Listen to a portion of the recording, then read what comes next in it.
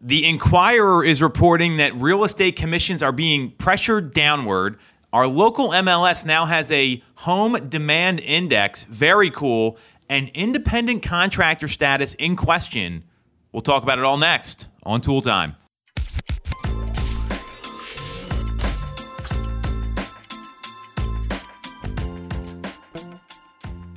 I'm Tom Toole. She's Sarah Timon.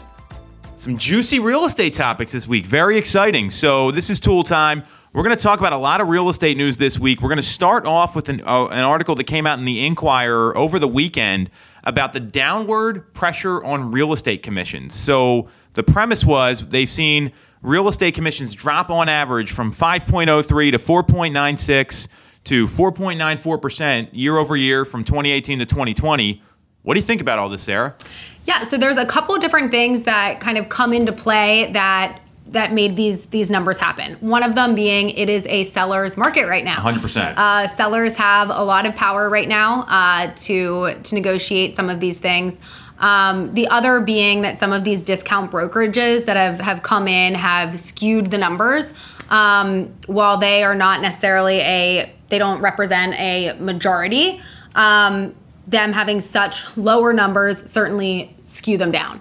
I think what's interesting here is when you're looking at your net to seller, the bottom line that the seller's actually getting, typically that commission piece is not a large chunk of it if the agent is doing what they need to do in order to properly market your home and in order to coach the seller and to make sure that we're getting what all they can get out of that home. That little commission number is not a huge piece.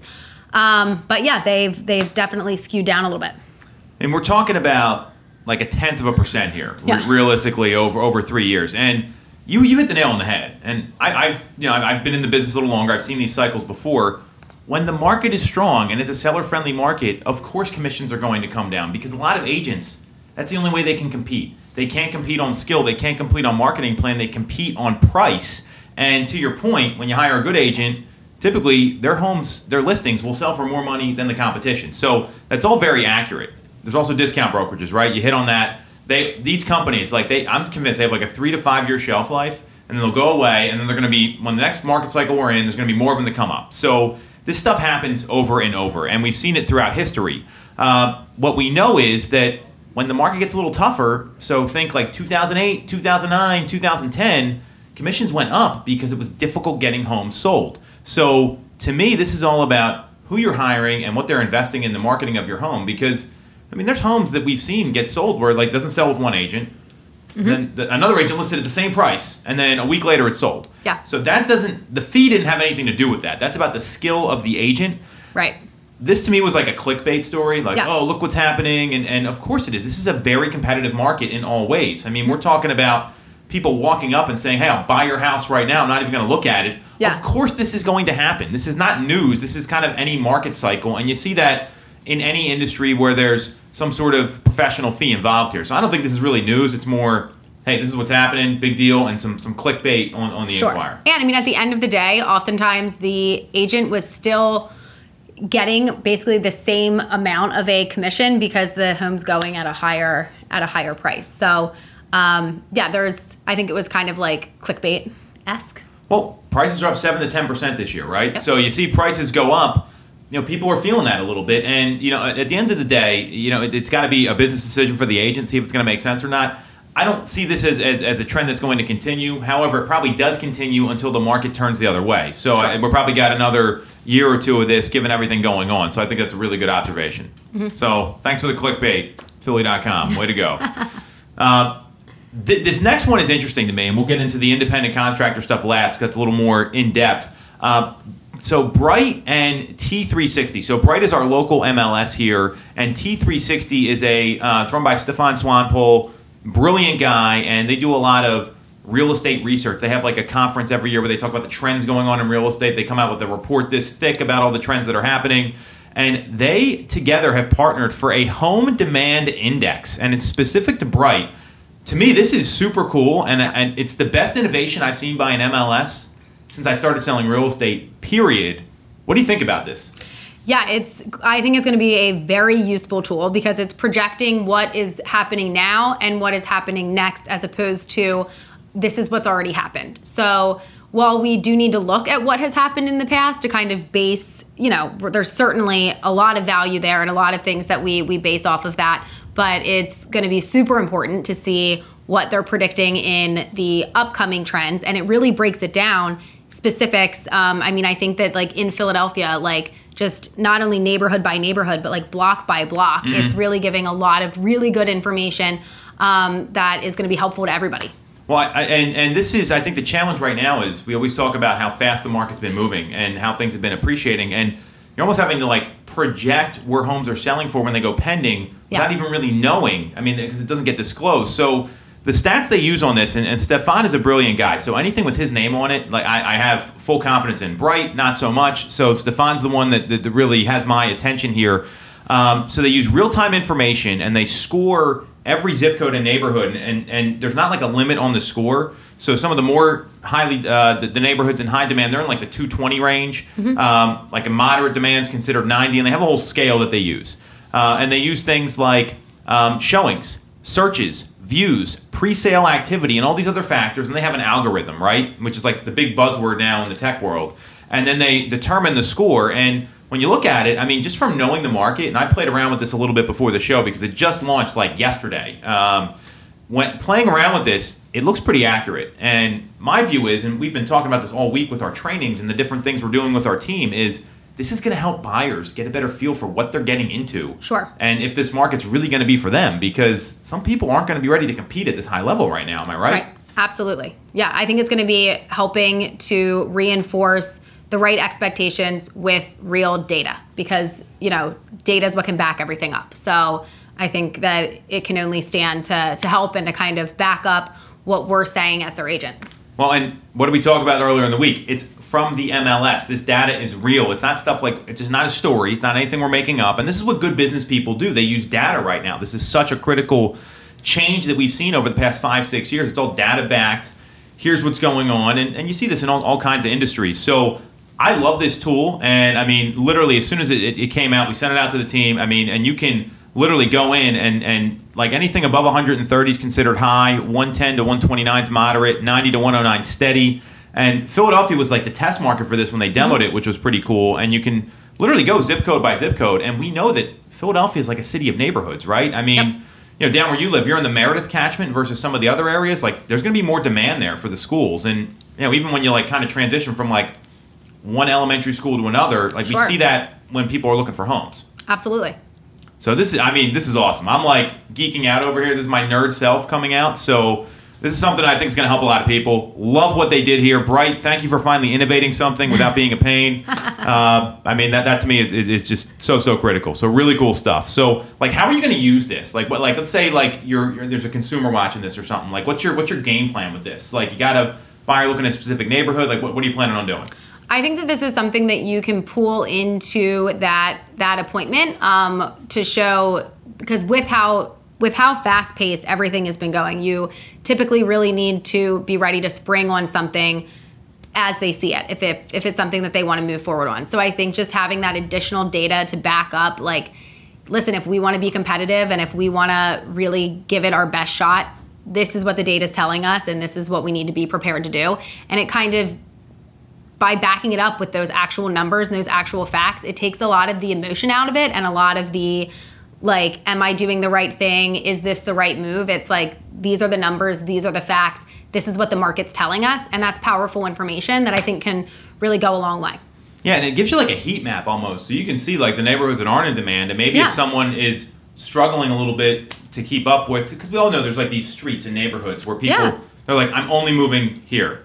And then they get outbid every time, or it gets hard. It's also going to show maybe some opportunity zones. Right, sure. For like, hey, if we go right over here, we can put in the offers that we've been putting in this hot zone and get a better shot at getting it accepted in this other area. So, yeah, absolutely. Yeah, to me, this, and you see all the big companies using this stuff. Like, heat maps are very common. So, I'm so happy to see an innovation from the MLS. You have no idea. So this is, again, my geeking out over here. So very cool stuff. I'm looking forward to using it more, and I think it's going to be really helpful to the agents out there to get a better understanding for the market and kind of be that knowledge broker that we always talk about. Yep. Very cool. So the third story. Now this is like super legal. I want to say like it gets really in the weeds. So we're going to kind of go high level.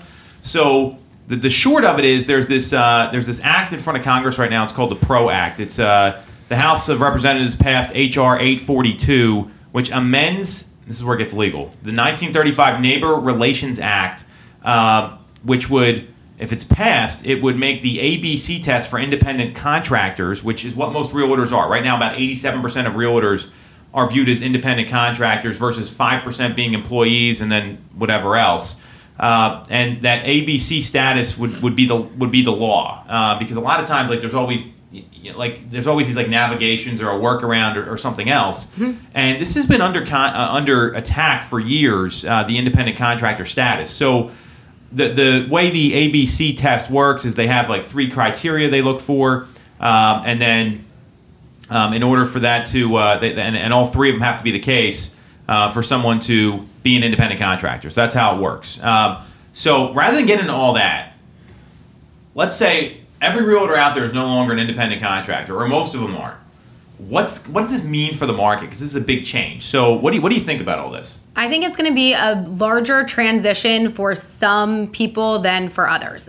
Because while, for example, I am an independent contractor, I'm on a team that does, the team offers a lot of things, and we already have in place a lot of standards and things that we do that would line up with what they're proposing here anyway. So for myself, while there would be some changes that happen, and legal stuff, I think it would be a smoother transition for me than opposed to somebody who is not on a team and is completely just kind of off doing their own thing. They would suddenly maybe be looking at more standards and things from their brokerage that maybe they're not quite as used to already. Yeah, and to be clear, like the way our team works, just so because I don't want to get in like a lawsuit here, right. Is you don't have to hit we have recommendations of what to do, and then there's incentives if you do them. So I mean, it's kind of, but it doesn't mean in order to be on the team you have to do all that stuff. So that being said, and that's how most teams operate. There are standards here, right? I mean, and what I see happening here is if this does go through, and I don't think it's going to happen, and I'll tell you why. Because it's going through the Senate, right? And they're going to filibuster and waste their time, and there needs to be 10 senators that flip from one party to another. And how divided the country is right now, I don't see that happening. That's just right. And I'm not. This is not political. This is nothing ever gets done in Washington. That's my observation, right? So if it did happen, though, I see a couple things changing, and to me the biggest thing is, and we went through the article here on Inman. To become a full-time employee, agents who are not brokers or incorporated, they have to produce enough income to pay them the minimum wage in their state plus benefits. And for example, like if it's a $15 an hour minimum wage, that's $30,000 a year plus vacation time plus sick leave plus the 6.2% employers have to pay into Social Security, and covering all that is like $45,000 to $50,000. You know what the median income was for realtors in 2019? Below that, $49,700, right? Oh. So I think if this happens, a lot of people are going to get out of the industry. Sure. Because they're not going to be able to hit those production levels, because as many realtors as there are, it's north of 1.3 million, a third of them sell like 2 houses a year. Right? So I think that's going to be one effect. The second effect is all these like local associations, all of a sudden their membership's going to be down. They're not going to have the clout they do, like NAR with their clear cooperation policy and all these things that come out. And third, the MLSs are going to be forced to become more of like a national entity, because again, they rely on dues and income, and there's not going to be enough people there. Yeah. So if this happens, I mean, and this is stuff that's been kind of trending that way. I see like the team model really taking off, even more so than it has, which is crazy to even think about, because you always got those like single agents, like, hey, I got my team, but then there's nobody there, and they're doing everything. The one-man show. Yeah, but that operation, like your Uncle Joe who runs an accounting firm, and he's the only one there, I think you're going to see a lot of those pop up with people. They'll just go out, get their broker license, and they can determine what they want to do and enforce those standards, because they'll be the only employee. So, the industry's kind of trending that way right now, I want to say. But this would be a big deal, and I just don't think it's going to happen, though. I just don't see any way this gets passed in Washington. And then if it does, guarantee you there's some sort loopholes. Of workaround. Yeah, that's what people do, right? Yeah. I mean, am I off base here? No.